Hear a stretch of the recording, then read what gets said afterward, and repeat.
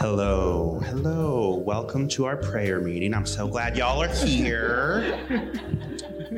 I wrote down the wrong event. This is actually Macabre Mansions and Haunted History. I hope you are all in the right place. Yes.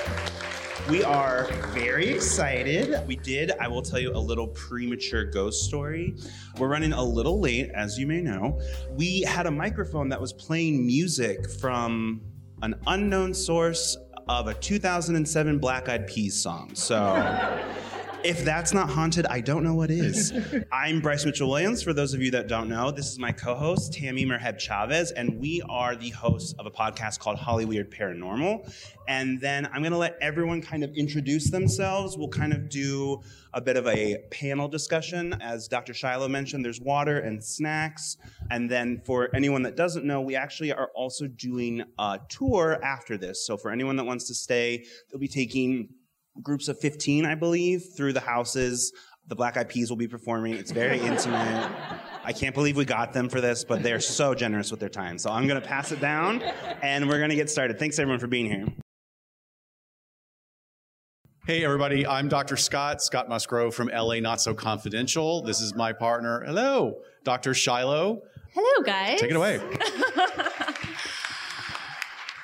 Yes, if you guys are here for one of these other amazing podcasts, we're LA Not So Confidential. We're forensic psychologists, and we talk about all of that research. We have a little bit for you in today's story as well, but we also cross over with true crime and Los Angeles in our vintage episodes. We can't really talk about Los Angeles too much with our regular episodes, which is the weirdest thing when people ask us what our show is about. But that's why we made friends with these guys, all of them, because they do.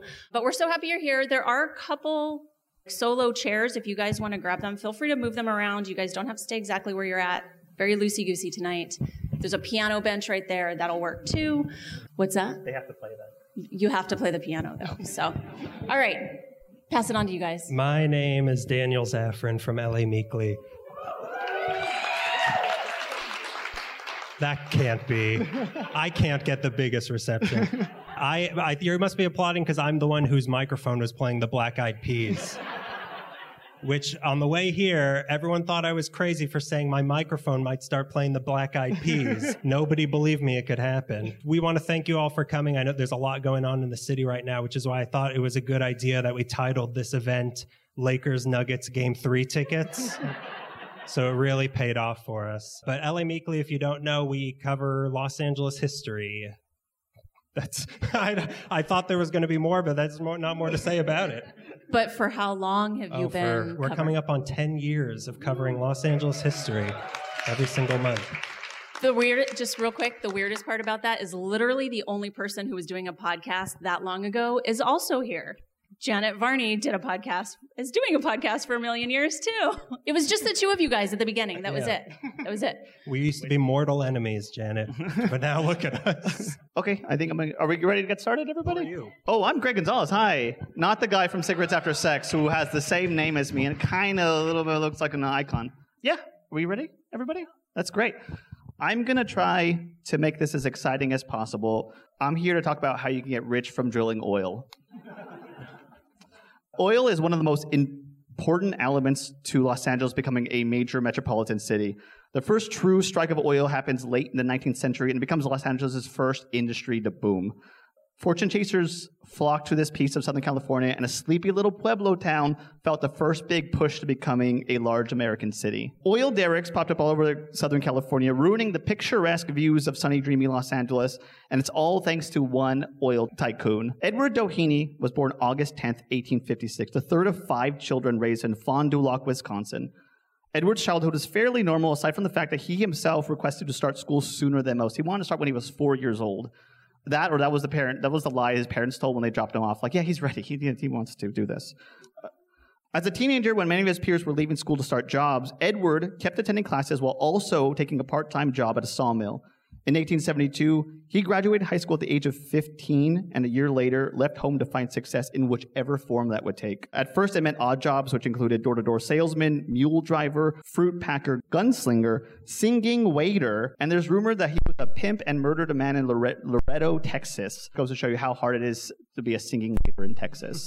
A few years out in the mid-1870s, Doheny found himself mining in the Rocky Mountains, hunting for gold and silver.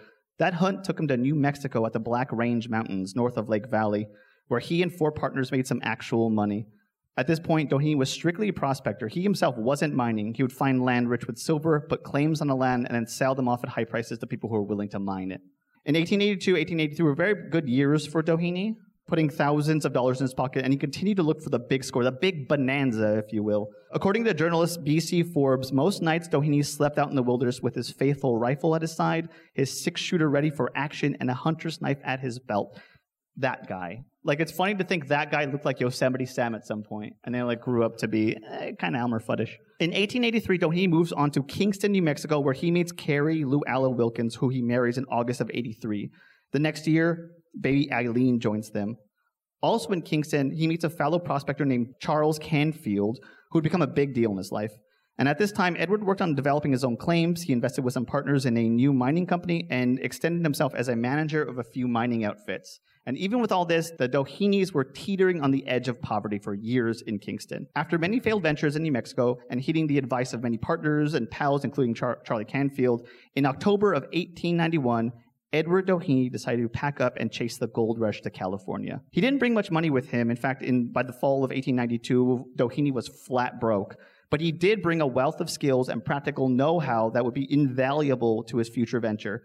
Now, in Southern California, oil exploration had been going on for at least 30 years before Doheny started digging around Los Angeles. By the 1880s, there was 100 oil-producing wells operating around the city. There was a man named W.A. Goodyear who wrote a report for the California State Mining Bureau in 1888, listing every known oil well in the state. This would be Doheny's guide, and his fortune was truly thanks to the valuable information he found in this report. Now, Doheny and his family were living in a cheap motel on the west side. I couldn't really figure out where, and one day he saw a wagon with the wheels covered in an oil-like substance we now recognize as tar. He talked to the driver and found out that the material came from a spot near Westlake Park, which we now know as MacArthur Park. Doheny went over to Westlake Park and saw the oil coming out of the ground. And usually at MacArthur Park you find black tar heroin, but this time they just found black tar. If it doesn't have a roof, it's not a church. That's how they got the light. Let there be light. There's a hole in the church. Doheny saw the black gold, and supposedly he knew he was going to make a fortune from it. Now, through the years of working in different fields and seeing how different industries with heavy machinery requires oil and fuel, he knew this substance could be sold, and here it was bubbling up from the ground. So he partnered up with Canfield and found a cheap property on the outskirts of downtown LA since they couldn't afford anything in Westlake Park, which it's all of LA now. The spot they leased was an Echo Park off Glendale Boulevard at Colton and Patton Street. In particular, 1419 Colton Street by the indoor Echo Park deep pool, which, by the way, makes me think that when they were done drilling oil, did they just fill the hole with chlorine water and go swim? Anyways, Doheny and Canfield used their skills as miners to seek oil from saturated ground. It took 38 days using hand tools, Doheny digging with a shovel and Canfield moving debris with a windlass before they struck oil 155 feet deep into the earth. This was November of 1892, and once they struck it, they began pumping out 7 barrels a day by hand. At this point, Canfield wasn't convinced the oil was the future and kind of bailed out, went back to mining in the mountains. And Doheny, with some new partners, drilled 30 feet deeper, and they hit a point where they had a good amount of oil flow. This is considered to be the first successful oil strike in Los Angeles, with successful, underlined, bolded, italicized. From the book Oil Baron of the Southwest, Martin Ansell writes about Doheny, saying, he was not the first person to extract oil in the city. He was certainly not the first person to experiment with the petroleum he found near Westlake Park, but he was the first person who managed successfully to promote its use at the precise moment that the railroads and other industries recognized oil as a viable fuel. Anyways, within the same year, word had gotten out about the oil near the well, and 9 other oil drilling operations started up in the surrounding area. Doheny and his partner, Henry Ailman, had 2 of them. And from there, Doheny continued to push forward and take every win he could scrounge up and use that towards a bigger win. Like selling oil to factories and using the money to pay for bigger pieces of land to drill for oil, and then continually hitting jackpots this way. Tragedy hit Doheny in December of 1892 when his young daughter Eileen died from complications due to rheumatic fever. The next year, the still grieving parents welcomed their son, Edward Jr., or as they would call him, Ned, that's Ned there, In 1899, Daddy Doheny started chatting it up with a telephone operator at his company, a woman who had the same name as his wife. So he called this Carrie by her middle name, which was Estelle. So who knows if there was like hanky-panky or possibly canoodling going on. But later, Edward and Carrie got a divorce after years of dealing with a rocky relationship. Custody of 6-year-old Ned was awarded to Edward, and Carrie was so distraught that the following year she committed suicide. Not long after, Edward would marry Estelle, and she would raise Ned as her own son.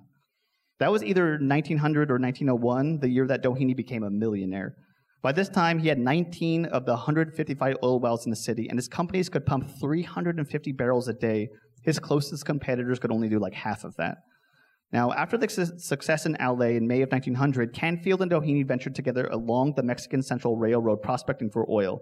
Near Tampico, Mexico, they found an area so abundant in oil deposits that they bought 400,000 acres of land and paid upwards of $1 million building a pipeline before they even knew if there was enough to warrant building a pipeline.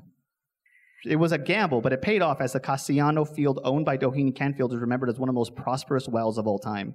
They pumped out 70,000 barrels of oil a day, and it produced enough oil for the partners to pump out for 9 years. When that milkshake was drank, it produced 800,000 barrels of oil. Doheny and company went on to strike wells in New Mexico and Peru, and he expanded his land in Mexico, buying up 1.6 million acres for industrial development. Doheny had one of the largest fleet of oil tankers in the world, and he was so rich at this point that during the Mexican Revolution of 1910, Doheny was able to afford to hire a private army to protect his oil wells, which lets you know what side of the Mexican Revolution he was on. By 1919, Doheny had drilled thousands of wells and controlled many oil companies fit to handle productions, most of which were, at this point, consolidated into the Pan American Petroleum Company. It's now 1920, and Edward Doheny was one of the wealthiest men in America, with a fortune estimated at $150 million, which today is $2.2 billion. By 1925, Doheny would be richer than John D. Rockefeller, who was alive at the time and did not take the news very well. He also transcended into legendary villain territory when he became the enemy/fictionalized subject of Upton Sinclair, who wrote his book Oil, partly based on Doheny and a scandal that has tarnished Doheny's legacy. We're now going to talk about the Teapot Dome scandal, which sounds so much more grand than what it actually is, which is just like bribing the U.S. government for land. We've all done it. What's the big deal?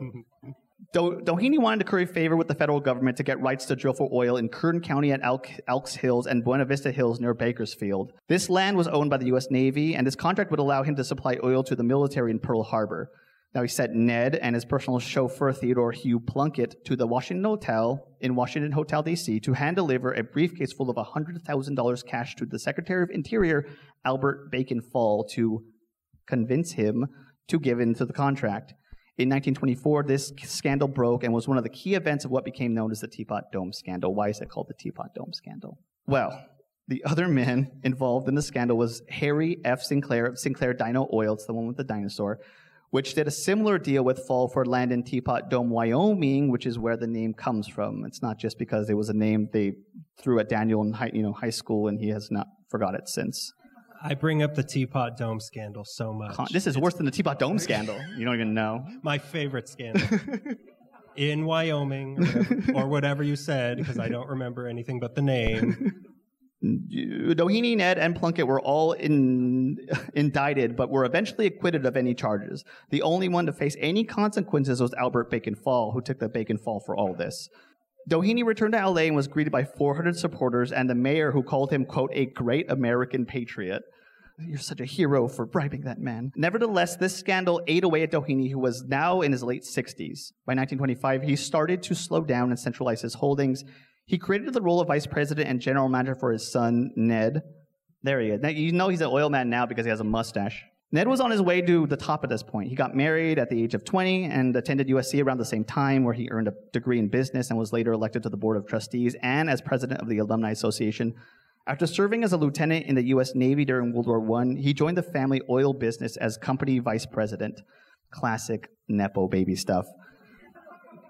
Around town, he was sort of the rich type that was like famous for being famous, like a Kardashian, like not Kim though, like Khloe.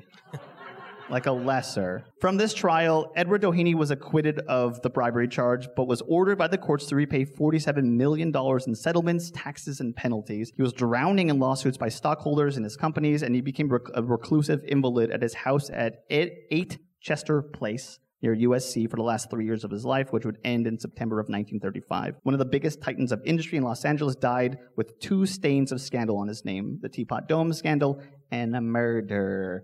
But first, let's talk about a certain facility. Yeah, let's talk about the murder facility.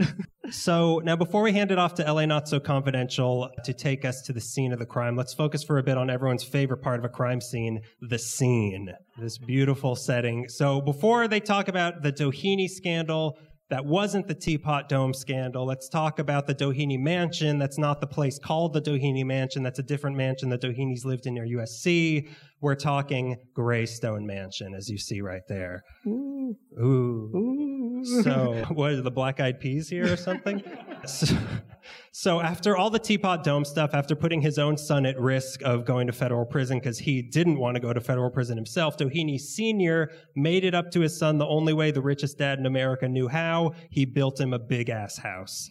The one that you see there. As big a house as money could buy your son's love. This was 1926, and construction began on a 12.5-acre plot of land in Beverly Hills designed by Gordon Kaufman, who's the guy who designed the Hollywood Palladium. Oh, I can't do what Greg didn't do. I can't do it You're either. getting kicked out of the Black Eyed Peas now. I'm going to say click, and when I say click, everyone look at the screen and pretend that I clicked it. So that's the Hollywood Palladium. This guy, Gordon Kaufman, also did the second most recent LA Times building, click. Graceful. Santa Anita Park, click. Yeah, that's my favorite park in Santa Anita. And the exterior of the Hoover Dam, click, which in my opinion is the best part of the Hoover Dam. I love the exterior. Ooh. The job was a toss-up between Kaufman and Wallace Neff of Pickfair fame, click. But Doheny made them compete against each other for this job to the death. I don't have a slide for that. And also that didn't happen. What ended up being built was a Tudor-style mega mansion with 55 livable rooms, a grand staircase hand-carved out of oak, click, black and white marble floors, 7 different fireplaces, each designed by a different artist, click, 18-foot-tall windows with views all the way from downtown to the ocean, click, a toilet, click. Just one. Just one. How many do you have? I mean, I have 55 rooms myself and 1 toilet. He also, there was a private 30-seat movie theater, click, a bowling alley, click, which will come up later, a billiards room, click, a massage room, click, a gym, a walk-in jewelry vault, a bed. Did I say premature click? I will never forget this. This is the worst thing you've done to me since putting the Black Eyed Peas on my microphone in front of everybody. I have a feeling this slide was a punchline. Oh, it's a line. I don't know if it has a punch. There was a temperature-controlled wine cellar, a bar that retracted into the wall at the push of a button because it was prohibition. Click. Oh. Keep going forward, yeah. There, that is the bar. There's no old man in this picture. Well, I've hidden an old man in each picture, and whoever can find it. A room used just for wrapping gifts that I couldn't find a picture of, so here's a picture of some kid rapping. Click. Secret passageways, walls of leaded glass, servants' quarters for their staff of 15 to live there, including 2 telephone operators and 10 gardeners, which keep the telephone operators away from this guy, away from his dad. Oh, boy, can't get enough of him. Which leads us to the gardens of this place. We can get away from this kid now. These gardens, my God. When the guy who designed it asked Doheny Sr. what should be in these gardens that would please his son and his wife, he told them, give them everything. And everything they were given. It had stables, click. A gatehouse, click. A swimming pool, click. A greenhouse, click. A garage for their 10 cars, complete with their own gas pumps and mechanic shop. Oh, you're ahead of me. I couldn't find pictures of the next one, so here's the rapping kid again. Kennels, tennis courts, its own fire station, a lake with an 80-foot waterfall, babbling brooks, and the one thing that would buy any son's love, the world's largest sprinkler system. Click. In all, click. The house itself was just over 46,000 square feet with a roof of Welsh slate and walls of Indiana limestone, aka our old boxing nicknames. Now, the name for this house, it's really interesting. You see, they called it Greystone Mansion because the stones they used to build it were gray. If you can No follow picture? the thread, I don't know. Let's go back to the old man in the bed. Don't do that. Do not do that. It was the biggest house in Los Angeles and second biggest in the state behind Hearst Castle. It cost just over $3 million. And when it was built, it was the most expensive home in California, which today puts it at 400 millionth overall. Ned and his wife and kids moved in September 1928 while construction was still going on. But this place was meant to be an oasis of seclusion from a world that he had kind of screwed up his place in. That's why it was so self-contained. So he wouldn't really have to set foot back in this world that he made a fool of himself, as anyone who bribes the government clearly does. They're never welcome back in society. Many years later, in 1955, the house was sold to the guy who owned the Empire State Building, shown here. From 1968 to 82, it houses the American Film Institute, and the grounds are now a public park and is on the National Register of Historic Places. But none of this means anything to all of you, so to connect you all to this place in a more meaningful way, here's some movies that it's been in. The Big Lebowski. You can just click after each one. The Best Spider-Man. Boo. Hush, Hush, Sweet Charlotte. Rush Hour. What, no applause for Rush Hour? Thank you. My God. It's like people don't understand. I'm not even going to finish that sentence. The Phantom of the Paradise. Yeah. Ghostbusters 2. Stripes. The Witches of Eastwick. Death Becomes Her. Batman and Robin. Everybody just throws up when I say Batman and Robin. Eraserhead. X-Men. Columbo, Gilmore Girls, and of course, There Will Be Blood. So let's make our second There Will Be Blood reference tonight and drink our milkshakes and hear what LA Not So Confidential has to say about what happened at this place. All right, we ready for the crime? And we only have like 5 pictures. There will be none of this clicking. Do you want me to click them for you? No, we're good. Dr. Scott, why don't you start? Okay, so we're going to lead you on a little journey about a relationship that didn't end up very well. So there's very little documented history about the friendship between Ned Doheny and Hugh Plunkett, and actually very little history at all on Hugh. And this in itself might be very, very telling of who was kept close to the family, in what way, and how important it was to really keep up appearances when you had this much money and this much power in a major metropolitan area. So there were a lot of secrets going on in this big old house. So it appears that Hugh was born in Illinois and married his wife. Okay, I'm going to give you a couple of clues already. He married a woman named Harriet. That's a clue. It'll come up later. Oh, thank you. But he was also in the Navy. Right? So we got another clue going on here. He was in a submarine chase during World War I. His draft card was from June of 1917, and it shows an address in the Adams, Normandy area of Los Angeles, and his occupation then was chauffeur for Mr. Doheny. So been in the Navy, now he's a chauffeur and has a wife named Harriet. I mean, you can see where we're going with this, right? Okay. By the time the crime in question occurred, Hugh was 33 years old, and he had been employed by the Doheny family for over 16 years. Therefore, he and Ned likely met while they were teenagers.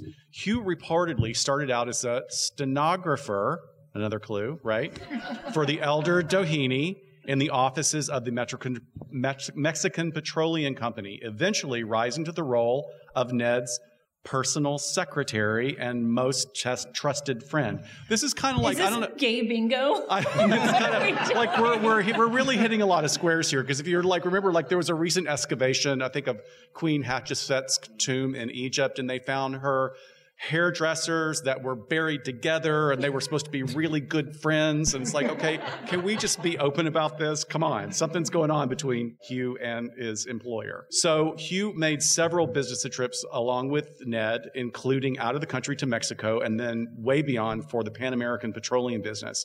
And Hugh was separated from his wife, Harriet, in August 1927. We should all take a moment and feel bad for Harriet. They had no children. Divorce was granted to his wife in October of 1928 on the grounds of desertion. And we also know that by 1929, he was then living in an apartment alone. All right, so we're tracking so far. This is Ned Jr., Doheny's son, and then Hugh Plunkett is the one that Dr. Scott just gave us his background on. So as Greystone was being constructed, Ned and Lucy were in and out of town a lot because the Teapot Dome scandal was happening. And so Hugh stayed behind, and he actually, can I use the air quotes, like you oversaw much of the construction process. What are these euphemisms? What are we talking about? That's my last one, I promise. I'm just kidding. So he actually stayed behind, oversaw a lot of the construction process. Every once in a while, when Estelle, the elder Mrs. Doheny, would have to go back to Washington, he would escort her back there, kind of as her bodyguard, if you will, as she was listening to the trial. But pretty much he stayed behind. He was writing checks in Ned Doheny's name to pay for the bills and pay for the house to be completed. And as the home was nearing completion in the fall of 1928, Hugh started to experience some what they called emotional problems at the time. So the family physician, very important character in the story, was Dr. Fishbaugh. And he had treated him for over a year and described him as intensely nervous. So there's a lot of very vague terms as to what the heck is going on with him. Is this still a euphemism? No. Euphemism for mental health issues, perhaps. But apparently there were a good number of stressors going on in his life. He was addicted to sleep medication. He was about to undergo some dental work. He was having some problems with his teeth. He had an upcoming surgery for his tonsils that was happening, or all of sort of this peripheral stuff, as well as the marriage falling apart. But it was never really reported, even in the papers, that Ned and Hugh had been called to testify in these trials. And although Ned had been given immunity, Hugh had not. So I'd be really nervous, too, if this very rich family who had employed me for a long time were all going to kind of, get away with this, and it was going to end up falling on somebody else, but yet you hadn't been officially given immunity. So with all of this going on, Ned and his wife Lucy move into the house with their family, 5 kids, just in time for the holidays. And their holiday Christmas party was full on, oil, money, Great Gatsby type stuff. 30-foot Christmas tree. She had a room dedicated to wrapping presents. Like, any mom in here is probably like, what? Can I have that? That's the Spellings. The Spellings are famous for the gift wrapping room. Oh, that's right. That's right. That's where she stole it from, was Lucy Doheny. How unoriginal. Picture the kid back? Do you want to go back to the wrapping kid? No, we're good. So they threw this Christmas party. It had 100 couples dancing to an orchestra playing Christmas music. And this was the night that Hugh had a really bad nervous breakdown, to where the Dr. Fishbaugh had to start treating him again. And he lived in the Doheny house for about 3 weeks while he was sort of trying to recover from whatever was going on. So by February of 1929, the Dohenys claim Hugh was completely unhinged. A boy that actually lived in the same apartment complex as him was interviewed, and he said that basically he was walking around at all hours of the day and night, slamming doors, slamming spoons down on a table, which is very specific, and throwing knives inside of his apartment. So you do have the sort of testimony of some of the people he knew well, but also some witness accounts of how he was acting pretty erratic inside of his home at this time. I'm really not sure about the significance of the spoons within the gay community. I'm just trying. Okay. I mean, in my experience, spoons have never played a big part of our knives, maybe, but not spoons. Slamming spoons sounds like a euphemism for doing heroin. I'm slamming spoons here. Spooning. Is that okay? Maybe. So on February 16th, 1929, in the early evening, Ned, Lucy, and Dr. Fishbaugh went to visit Hugh at his apartment. And they were essentially going to attempt some sort of intervention, which was probably before this term was even used. But they were going to urge him to take a rest. Let me use air quotes again, take a rest at a sanitarium. And during this visit, Ned supposedly uttered some impulsive remarks that upset Hugh, and Dr. Fishbaugh later stated. Hugh refused. He simply sat there, almost shaking at times, hands clenched, jaw set. He said he would come out of it all right. I could see it was no use to push him further, and so I left. Ned and Lucy also left Hugh's apartment and went to the theater and afterwards returned to Greystone. At some point, Ned called Dr. Fishbaugh and expressed that he was in fear of Hugh, asking if he could come to Greystone in the case that he showed up. At about 10 p.m., as they were getting ready to turn in for the night, Hugh called. He was on the property, at the garage at the gates of Greystone, and he wanted to come into the mansion. Lucy answered and told him it was too late for his visit and turned him away. However, Hugh, of course, having run all of Greystone, had keys to the mansion, and a little while later he let himself in. Ned and Lucy were still up while their children slept. Now, Ned knew that the doctor was on his way, and he went to the guest room where Hugh slept when he stayed over to try and comfort his very upset friend. So he realizes he's here, he's not going to leave, he's made himself into the house, I'm going to have to try and de-escalate this situation to the best of my ability. They spent the better part of an hour drinking and smoking cigarettes while Lucy was in another part of the house. So once again, we have some historical context or interviews, and Dr. Fishbaugh was later quoted as saying, I received a call at the Hollywood Playhouse from my maid at 10:30 p.m. and was told to go to the Doheny home immediately. Upon my arrival there, one of the watchmen, whose name I do not know, let me in the house. As I entered, Miss Doheny was standing in the middle hallway approximately 8 feet back from the door, and she greeted me. She said her husband was in a guest room on the first floor to the left of the hall, leading from the front entrance. Both Mrs. Doheny and I started down the hall, side by side. A door which partitions the hall was slightly ajar, and I saw Plunkett walking toward it. You stay out of there, he shouted at me, and he slammed the door shut. I then heard a shot. You go back, I told Ms. Doheny, and she returned to the living room, which was about 75 feet away from the guest room, which is like a third of a football field or something. Go rest over there. I pushed the door open and saw Plunkett lying on his face opposite the door to the bedroom, where I later found Mr. Doheny. Plunkett, to the best of my recollection, was fully clothed. The door to the bedroom was open, and when I looked in, I saw Mr. Doheny lying on his back, a chair overturned between him and the bed. And in regards to Hugh's behaviors and motivations, the doctor then commented, I believe Mr. Plunkett was insane, but I do not know what caused the derangement. He was not overworked and would never tell me what, if anything, was preying on his mind. To the best of my recollection, was fully clothed. Right, to the best of my recollection. Sometimes it's hard to remember. It's so difficult to remember, but she went 75 feet away. Selective memory there. So we have some crime scene photos here. They're very old and black and white, so they're not terribly gruesome in my opinion, but also my opinion could be very skewed. Yeah. So both men had been shot in the head and were dead.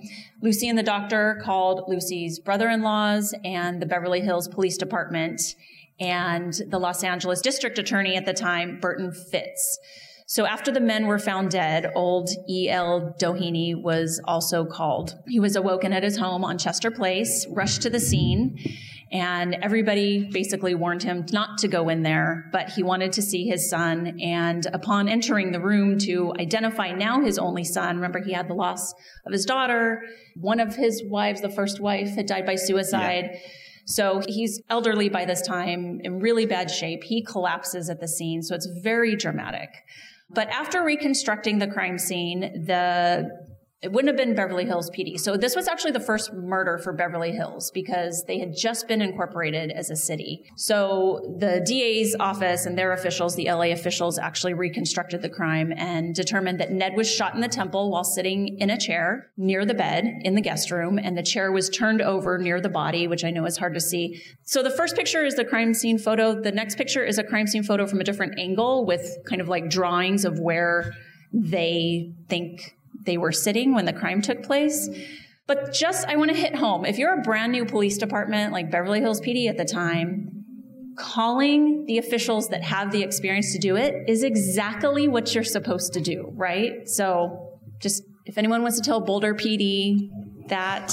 For those of you that don't know Dr. Shiloh very well, she's obsessed with Jean-Benet Rapsy and that entire case. Rightfully so. Yes, we got some people here that get it, right? Right? I mean, come on. And they're, never mind. Okay. Take a breath. Surprise, jumping and Ramsey. All right.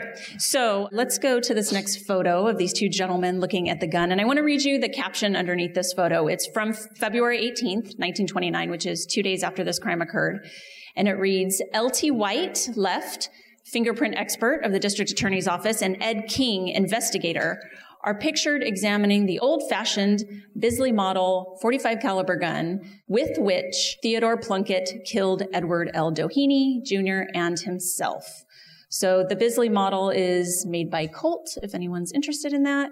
So in the aftermath, DA Fitz decided not to open a full inquest into this, closing the case very quickly, stating that the case was conclusively one of murder and suicide, and that the only official action would be an autopsy and examination of Plunkett's head. So why that is because they found gunpowder on the temple of Ned. So they realized, okay, he had been shot at pretty close range, but they didn't find any on Plunkett, who had put the gun up to his forehead when he died by suicide. And so what they were saying is that because he probably pushed the gun so close to his head to ensure that he died, that the gunpowder would be more internal, if you will. So they just wanted to make sure that as you can imagine, this time, rumors were already running wild, so they wanted to squash a lot of that by looking at the autopsy reports. So County Surgeon Frank Wagner determined that after examination that Plunkett,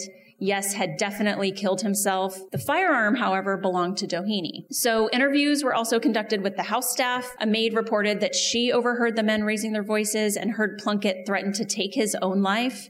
And Ned was heard telling Hugh, come on, just get to bed, basically in an attempt to sort of wrap it up for the night, or at least until the doctor could get there. Dr. Shiloh and I, in our podcast, LA Not So Confidential, once a month, one of our episodes is a vintage crime. And generally, we like to stay within the Southern California or LA area. And one of the things that we always say about covering these vintage crimes is that you will get cases from 50 years ago that have incredible amounts of evidence. And then you'll get cases with barely any record of history, and it's all conjecture. It's all like a game of telephone.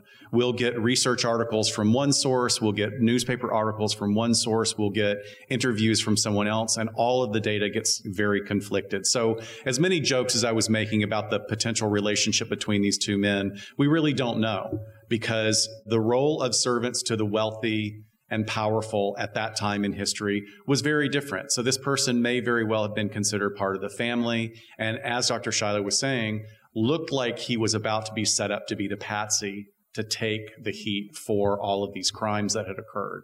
So all we know is that from the interviews that were done is this was a very, very fragile individual at this time with a lot of pressure on him. And there's a lot of work that goes into research. And the more you look at something, the wilder it can get. There's conspiracy theories, questions, everything starts flying around. For instance, the contemporary articles will ask, well, why did Lucy call the family doctor and not the police? Well, maybe because of scandal. She wanted to address the scene before the police got involved, before the papers got involved, any number of reasons. But even now, I myself am making conjecture about this. And if you go to newspaper reports in the days after, the real information is right there. Ned called the doctor earlier because he was fearing that Hugh would show up and didn't even know that Hugh was actually already on his way at the time. So having said that, there are very few firsthand accounts of Lucy's reports of what happened that night. And most of the narrative now is commandeered by Dr. Fishbaugh, who suddenly sort of is like the spokesperson for the family after all of this goes down, right? He acted as a representative for the family and really had most of the knowledge, quote unquote, of what had been going on with Hugh, even though that sounds like it's just a not so confidential client-patient relationship, right? Yeah, but the rules are really very different when you have money, probably. Exactly. Some reports state that the police weren't called until 2 a.m, which was hours after the shootings actually occurred. Other rumors started about Hugh's gunshot wound being to the back of his head, in the back. But again, if you go back to the original source that we cited earlier, officials reported that the coroner would be looking at the wound to the forehead. So there were actually legitimate dissenting voices all throughout this investigation. And it was reported that the forensic investigator named Leslie White doubted this very, very convenient story of a murder-suicide. And so while he was processing and photographing the scene, White found a smoldering cigarette in Hugh's fingertips, a detail that he found very curious for a man who had just killed his best friend in a fit of madness and then was about to kill himself. By the time the police got to the scene, the gun used in the murder lay under Plunkett's body, and it was very warm, as if someone had it heated in the oven. Apparently, Dr. Fishbaugh was caught in several different stories, including withholding the fact that Ned had actually been alive when the doctor burst into the room, breathing, although he was already unconscious. So at first, Dr. Fishbaugh, who had been called before the police, said that he hadn't touched the crime scene at all. Later, he changed his story, saying that he had moved Ned in an attempt to revive him, and when that failed, he put him back on the floor. Oh, he may not be dead, so let me move him here to do some CPR. Well, that didn't work. He's dead. Let me move him back to where he was before. That makes no sense. The final conspiracy started when the men were actually laid to rest. The Doheny family was very, very Catholic, very devout, and Ned was not buried in the family cemetery, Los Angeles Catholic Calvary Cemetery, leading many people to believe that the family knew the truth, that he had been actually the one to die by suicide, either in a suicide pact or after shooting Hugh first. And last but not least, much, much less fleshed out by history or evidence, another alternative shooting theory is that Lucy herself was finally fed up with Ned and Hugh's romantic relationship, best friends relationship, and she was the one that shot them both, which would lead credence to the cigarette lit still in his hand. Good for her. Well, she stayed living there for a very long time. So with that little mic drop, let's just talk about research real quick as far as murder-suicides go. I think it's interesting to look at the dynamics here and try to determine from which perspective we might want to frame this. Is this a murder-suicide between business partners or friends or lovers, or what's going on here? So the Violence Policy Center is really the only entity that has ever started tracking such incidents and publishing the data that they have derived mainly from media coverage, which isn't the best that we like for research, but at least it's something. There's still no law enforcement database to systematically capture the factors of a murder-suicide. So their report published in 2020 found that the situations almost always involve a man using a firearm. Currently, there are 11 murder-suicides each week in the U.S., and 10 out of these 11 perpetrators use a firearm. And this stat is consistent all the way back to 1950. So the majority of these incidents, 2/3, involve an intimate partner. So I think that's really important to say the majority involve an intimate partner. However, of course, 95% of those, the victims are women. When we look at homicide in general, the majority, 91%, are committed by men, and another man is usually their victim. So that tracks with this case and kind of applies to that. However, when we look at the research on murder-suicide, where we see a male perpetrator seeking out a male victim, it's incredibly rare. So I don't know what to make of that. We can look at that in a couple different directions. I think we know there's outliers everywhere in criminal activity. If we go by the known research and notwithstanding any other motive that we just don't know about, I don't think Dr. Scott and I mind making the assumption that the relationship between Ned and Hugh at the very least was very emotionally intimate. Or we have this other factor of his nervous breakdown, right? Was that a factor? Well, again, if we look at the research, as anyone who listens to our show knows, without any other factors present, individuals who are suffering from a mental health disorder are less likely to act out violently. They're actually more likely to act out violently against themselves rather than anybody else, and much, much more likely to be victims themselves. So, last little note here, interestingly, a couple of photographs that I had found associated with Ned Doheny and the case and the home are archived in a collection called the One Archives at USC Libraries. And they're, God. I think we might know how the Laker game went. Oh, I was like, did a tire blow twice? Yeah. What? Well, it was 4 tires on It could be for the library. You don't know. I mean, God. I didn't even get to the good part. Okay, so the photos associated with Ned and the house are actually sub-labeled in a collection called One National Gay and Lesbian Archives, Murders, GLBT Related.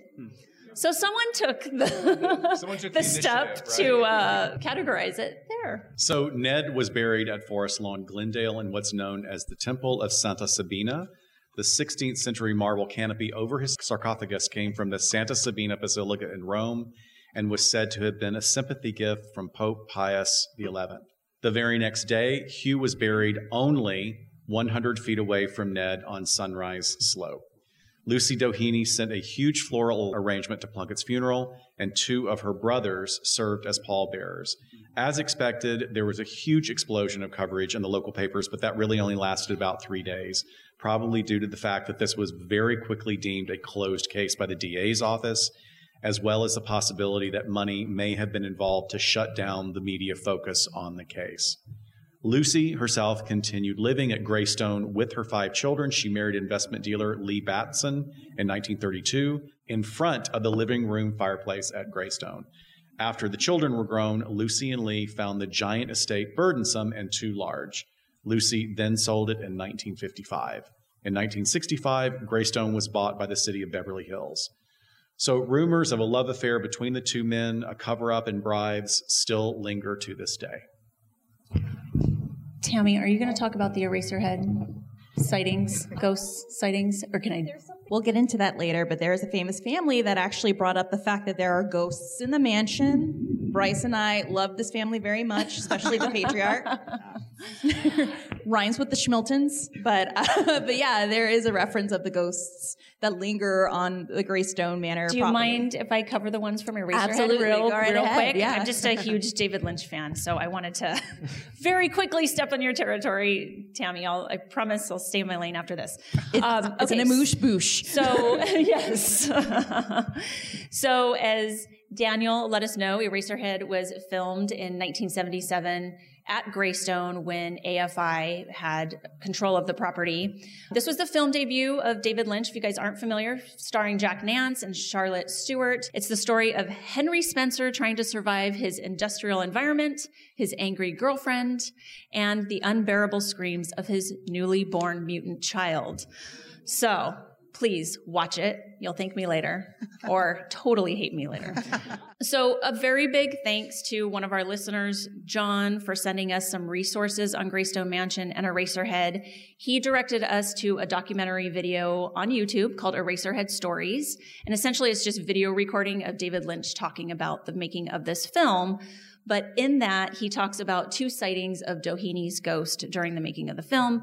So Ron Barth was the projectionist. So they had the movie theater screening room at the house that they used during this time. And he was also the night watchman at the house.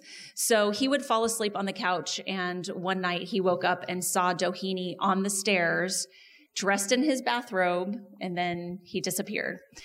The other account is from the star Jack Nance. So he was the lead in Eraserhead, and he had wandered down. There's a little courtyard area where David Lynch had built one of the sets for The Woman in the Radiator, if you guys know what I'm talking about. So there's a little entryway into the basement that goes through the area where the laundry room was. So Jack Nance goes down there into the basement to take a nap one day. And I think you're kind of asking for it if that's what you decide to do. But in between shoots, he went to go down there and sleep. And he was also awakened by the same exact figure of Doheny in his bathrobe, just standing there watching people sleep. So with that, we're going to give it over to Holly Weird Paranormal.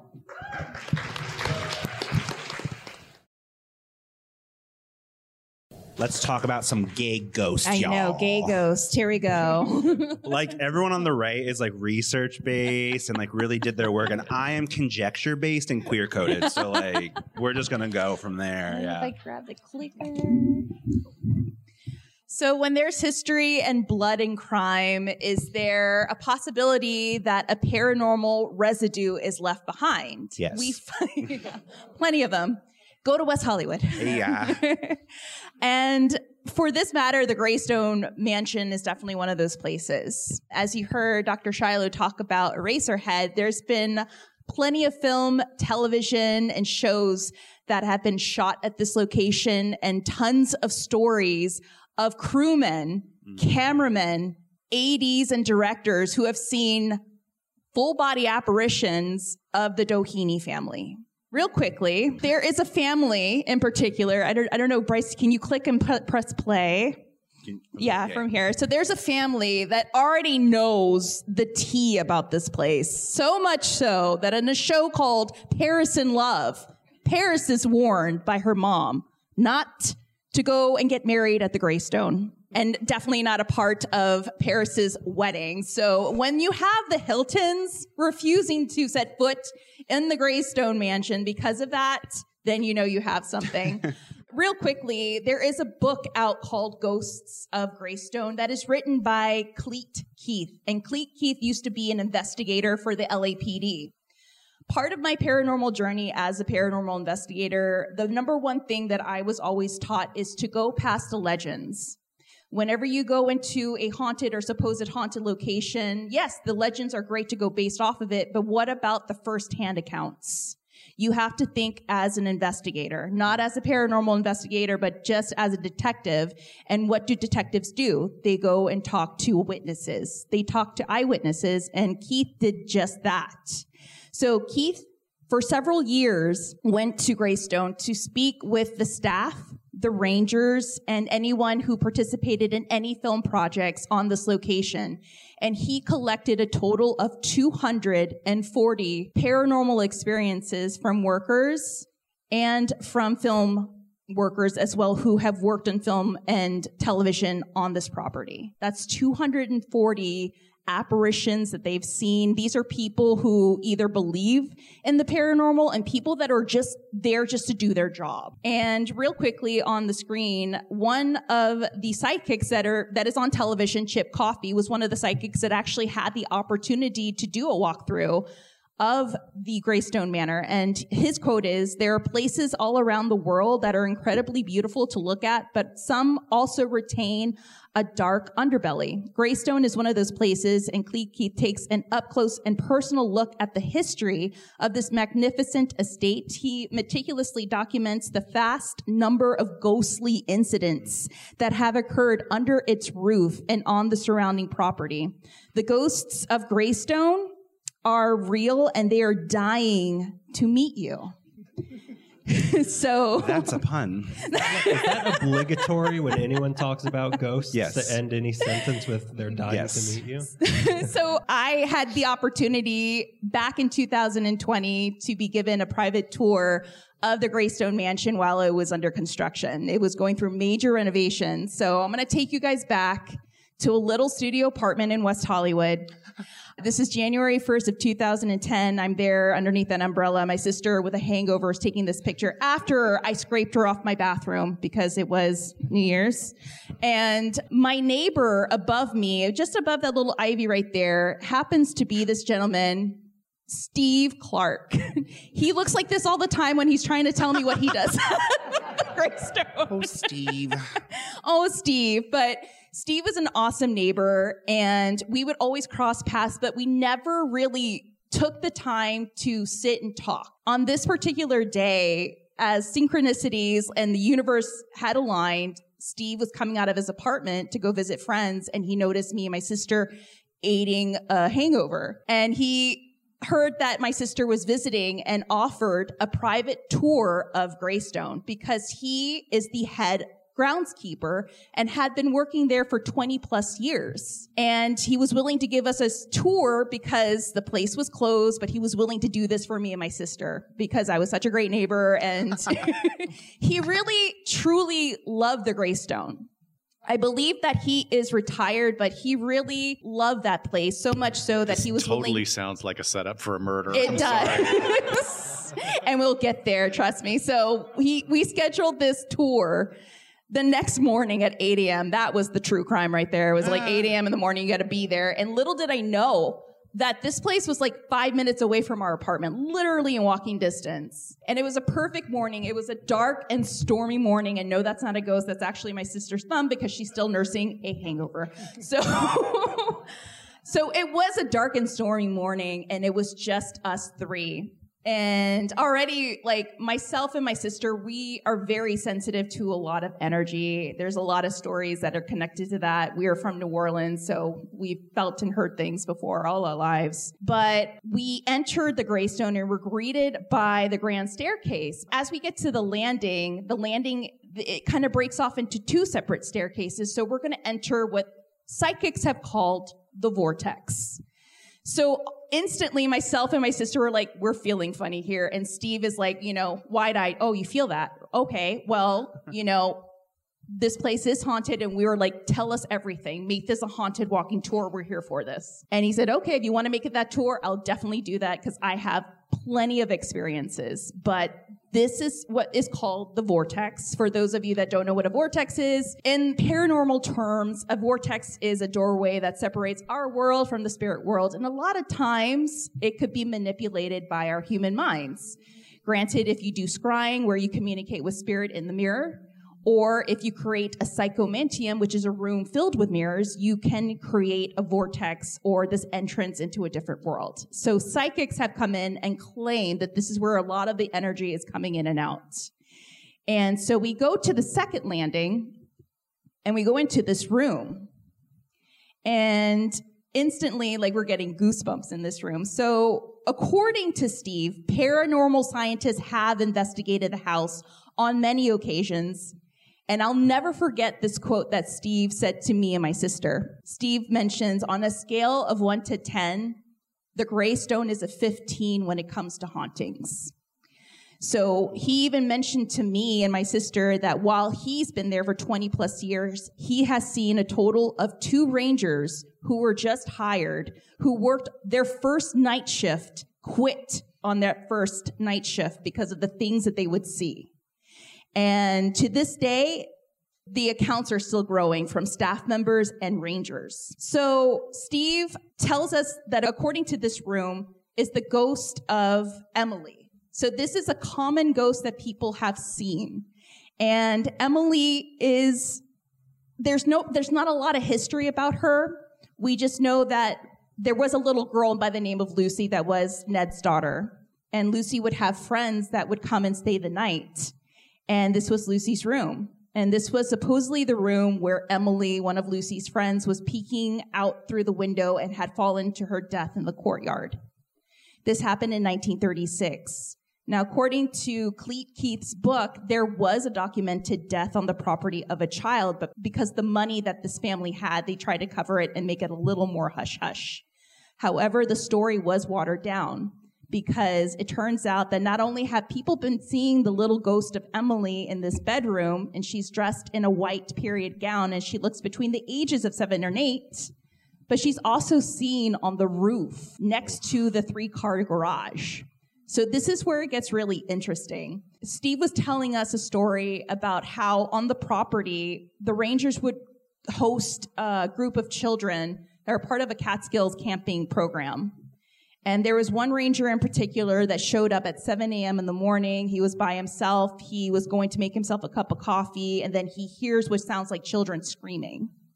Oh. He comes out, and he sees a camp counselor and 2 children. And they're like, the little girl fell, the little girl fell. And he's like, what little girl? And the camp counselor is saying to him, well, they're saying that they saw a little girl on the roof. The girl looked at us, turned around, and walked the opposite direction, and she fell into the courtyard. And it was impossible because no one is there at that time. The children are just coming in, and if there were children on the grounds, how would they get into the house, and how would they have access to the second floor roof landing? So he goes around the building to investigate, and there's no little girl to be found. So he tells Steve about this incident. Steve's like, yeah, that's Emily. This is what people have claimed to have seen. And Emily is believed to be the friend of Lucy. There's 2 stories that Emily had fallen from the roof, and the other story is that she had fallen from this window. Another thing, too, to kind of bounce off of the second floor hauntings is that Steve had brought out this boom box while we were in this room. And I thought, great, he's gonna break dance. So, cause it's like, there's the Black Eyed Peas with a cassette player. So Steve comes in and he's giddy. He has this like boom box, and my sister and like, right, he's gonna pop, drop, and lock it, watch. He plays this tape It's an incident that was recorded while filming of the National Treasure Book of Secrets. And one evening, because the film crew heard about the haunted tales, the sound guy's like, watch this. I'm going to keep like the speakers rolling. Watch. We're going to see what we can catch. So they decided to leave the sound on. And the next day, Steve and the men come in and they press play. And Steve presses play on the cassette player. And it's just the sound of crashing, banging, things being dragged. It sounded like people were in there creating chaos, and it was so loud. But when they came in the next morning, everything was in its place. And Steve said, we don't know what happened. No one broke in, because if they were to break in, the alarm would have gone off. We would have been here immediately. And everything was in its case. I mean, this is like $15,000 to $30,000 worth of camera equipment. But why did we pick up banging, late in the wee hours? So that was something that was very disturbing. And he still has evidence of that even Keith in his book documents. But we're going to move forward to another room. There's another room that's called the murder room. And as you've seen in the crime scene photographs. It's like a really subtle name. Yes. Like not, Did I not not What on the would you- nose. Yeah. What would you call this blue? Like, Murder Blue, yeah, there you obviously. go. Like, it writes itself. So we entered this room, and myself and my sister couldn't even stand this room. She was like, I need to leave. It feels really bad. And of course, Steve's face is like the picture. He's like, oh my God, I got to tell you, this is the murder room. And we're like, great, wonderful. So according to Steve, this is the room where Ned and Hugh were found. And according to visitors that take tours, they have claimed to see a pool of blood appear on the floor. Steve said one night when he was doing his last rounds, he heard what sounded like two men arguing out of this room. And he comes in and the room is completely pitch black. Other visitors have also claimed and made complaints to the rangers and others on staff that they keep on hearing what sounds like workers arguing out of this room. And they're like, there's no one in that room. It's completely empty. So could it be possible that there is this residual haunting that is happening in this room? Something that has been left behind and in certain times can manifest. The most interesting thing about these hauntings is that they don't have a set time. They just happen at any moment, which is really, really interesting.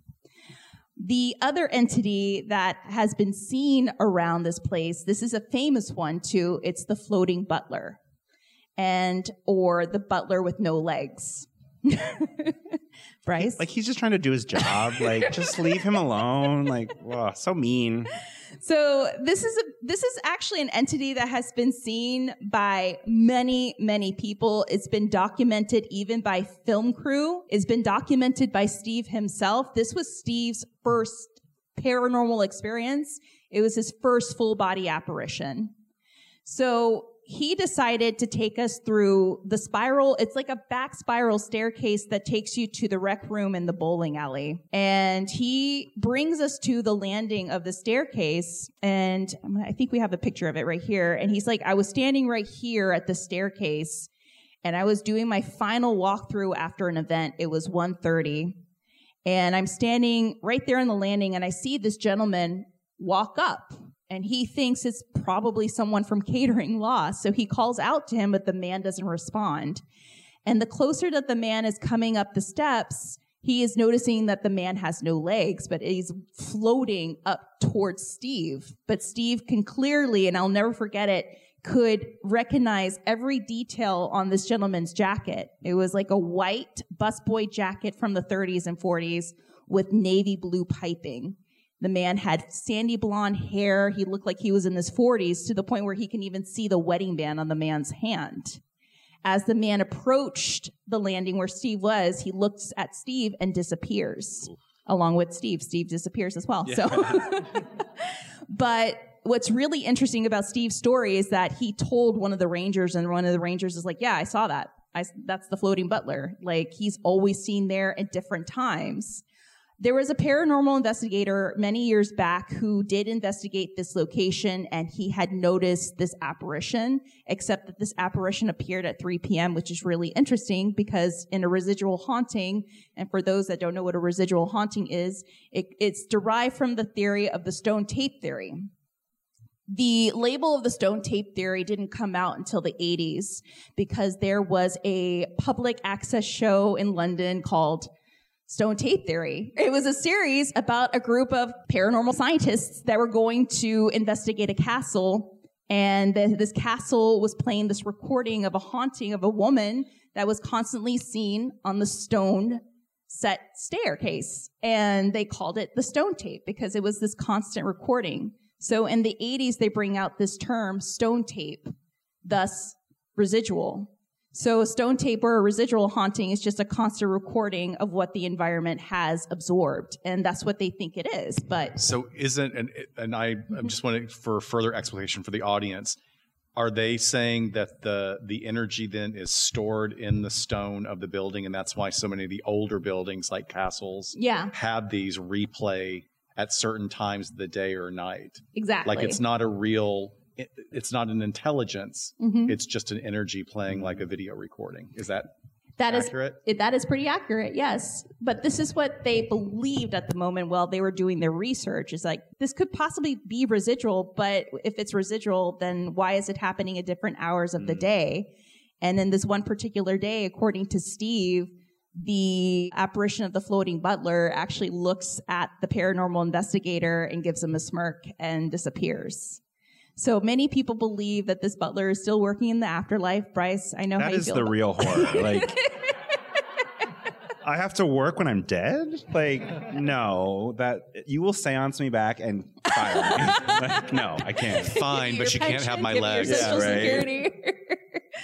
So right then and there, they decided, well, if it's like acknowledging the person, if it's happening in different hours, then it may not be a residual, could be very much intelligent. But based on what a lot of parapsychologists and scientists have picked up, is a combination of so many things. Granted, because gray stone is made with stone, could be absorbed into the stone and could be replaying certain incidents. As we go down the staircase, this is me and my sister, we were allowed to play a game of bowling, which was really, really cool.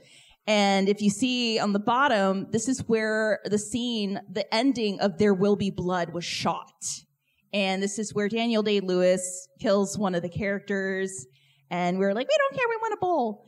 And I think the biggest ghost story for Steve while he was like bringing us to this area was him being haunted by the method acting of Daniel Day-Lewis. Bryce, we know how you feel about that. Yeah, well, he's great. I don't know. So Daniel Day-Lewis, according to Steve, was constantly in character for his role of There Will Be Blood. It's so dumb. Look, he has Oscars and I don't, so like he's fine. Everyone's like so horrified. Like he doesn't care what I think. It's fine. And Steve was very excited that he got to meet Daniel Day-Lewis, and he was told that he had to call him by the character of his name throughout the whole time he was on set. So that's where the real haunting is. But the bowling alley is a really interesting area because this is where a lot of workers have claimed that they hear a lot of banging, they hear a lot of sounds, they hear what sounds like something is being, thrusted against the wall. They've also heard what sounds like people are playing a game of bowling. And what's really interesting about this area, too, is that Steve pointed out that the bowling pins are the original pins from 1928. And there are very few of them that actually still exist. So that is something that is original to the mansion. Now, what people have seen in this area, too, is the spirit of a little boy. So they don't know who he is connected to or why he's there, but there was a story of a maid who was brought down there to clean up and prep for a film. And she came face to face with this little boy, and she was trying to communicate with him, but the boy wouldn't speak back to her. He just smiled and disappeared. And some psychics believe that this is a reflection of a younger Ned Doheny. Maybe this is some sort of connection to his childhood. This is probably at points where he was his happiest, being able to release some energy in this particular portion of the mansion. But according to records, especially according to Keith's records, like there's nothing in relation to this little boy and why he's here, but he is often seen by staff and maintenance workers. It was actually Daniel Day-Lewis in a wig the whole time. So Incredible. He's so talented. Wow. The next room is the library room and card room. Now, a lot of people are wondering, well, has anyone else seen apparitions of Ned Doheny? And it is said that he does wander back and forth in the library. Steve had told us when he brought us here that there were a couple workers who noticed a man in a dark suit, pale skin, slick back hair, and a mustache. And when he shows them the picture of Ned Doheny, they're like, yeah, that's the man I saw. And except that he's pacing and he disappears as he's pacing. So that could be something residual, or it could be intelligent. But a lot of times people see him with his hands crossed behind his back, walking back and forth in the library as if he's trying to figure out how the hell to get out of the Teapot Dome scandal.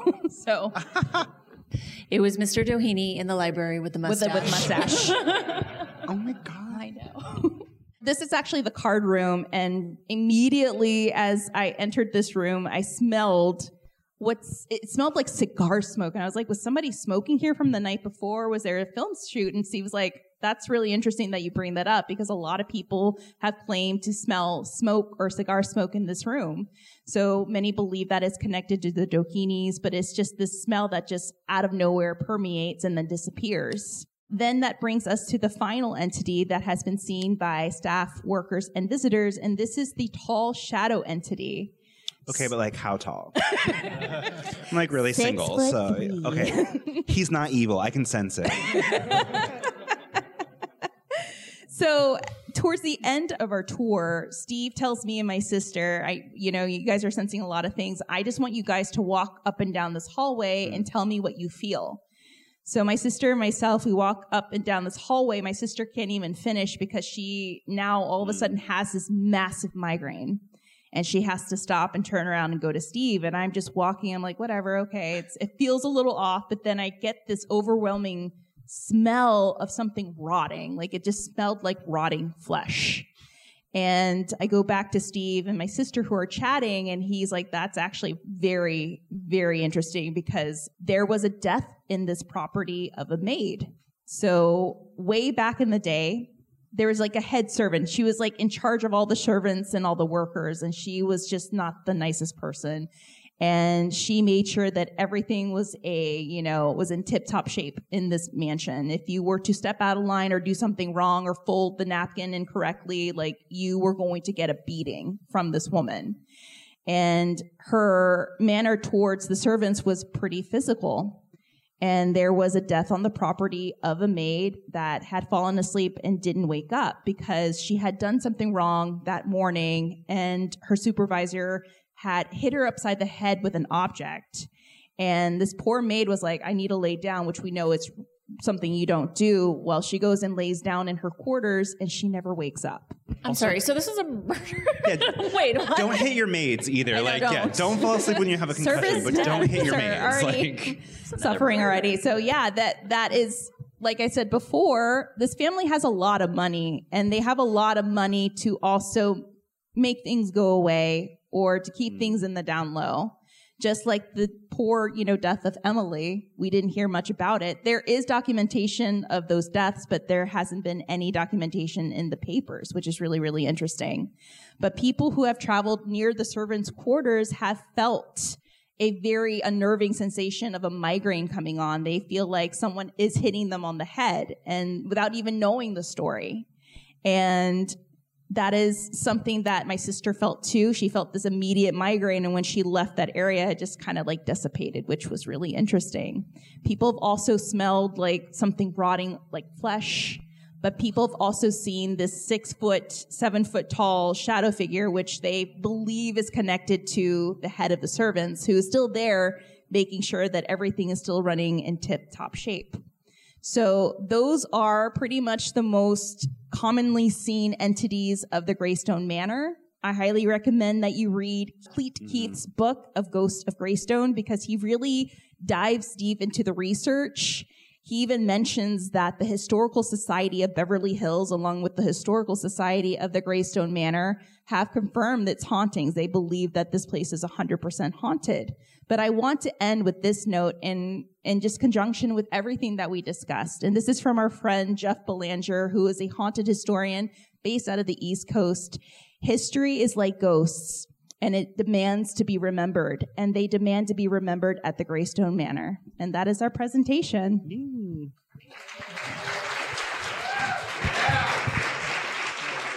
So the grounds of the Greystone are open almost every day. You can go. It's public, again, are owned by the parks because they do have the rangers there.